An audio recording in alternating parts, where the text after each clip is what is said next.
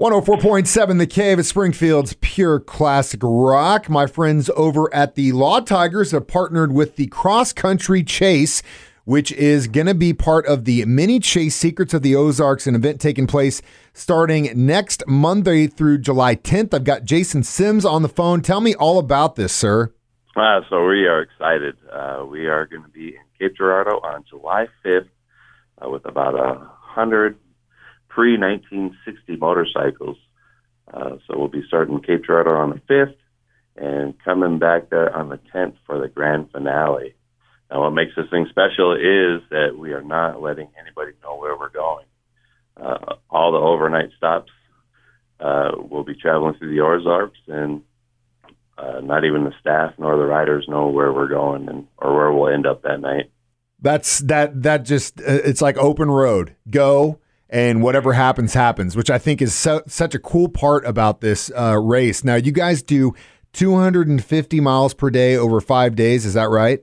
Correct. So I think 250 is actually our shortest, and about 310 is our longest for the day. So over the 5-day period, we'll do almost 1,500 miles total. And, of course, we're doing it all on the best 2-lane back roads of America. No major highways, no major cities. Just these guys in their motorcycle. That's so cool. And they all are vintage bikes. Is that correct? That is correct. To be in this event, you have to have a motorcycle that's 1930 to 1960. So that just adds to the toughness of the ride, I would assume. Because, if you're on a Goldwing, you're probably living it up, having a nice time, but you're on an older bike, it kind of makes it a little bit tougher for everyone. Correct. So, most of these things, they do require maintenance even while you're riding them through the day. Some of these things that, after 100 miles, you got to stop and drain the oil and put oil back in and tighten this, tighten that. So it's really endurance that these guys are doing. Just trying to make it from point A to point B is,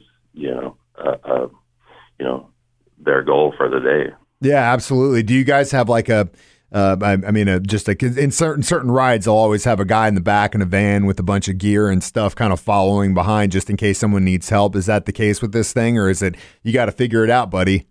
Well, for the most part, we want them to figure it out and get back on the road. We don't, want them to miss anything.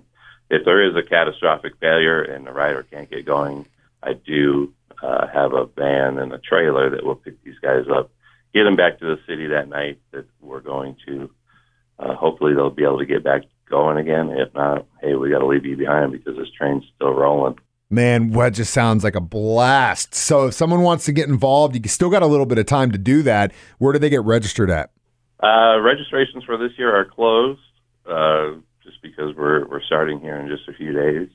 But, of course, there's always next year's event. This is an event that we do every 2 years. Just with the pandemic and stuff going on, we decided to get something going, get people back on the road, and get back on old motorcycles. So we decided to do this little miniature event this year.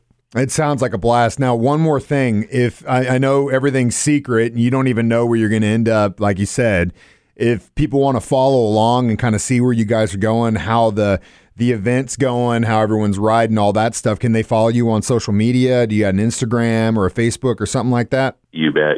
So we have all the stuff, Facebook. Of course, that's the Motorcycle Chase. Our Instagram is @MotorcycleChase.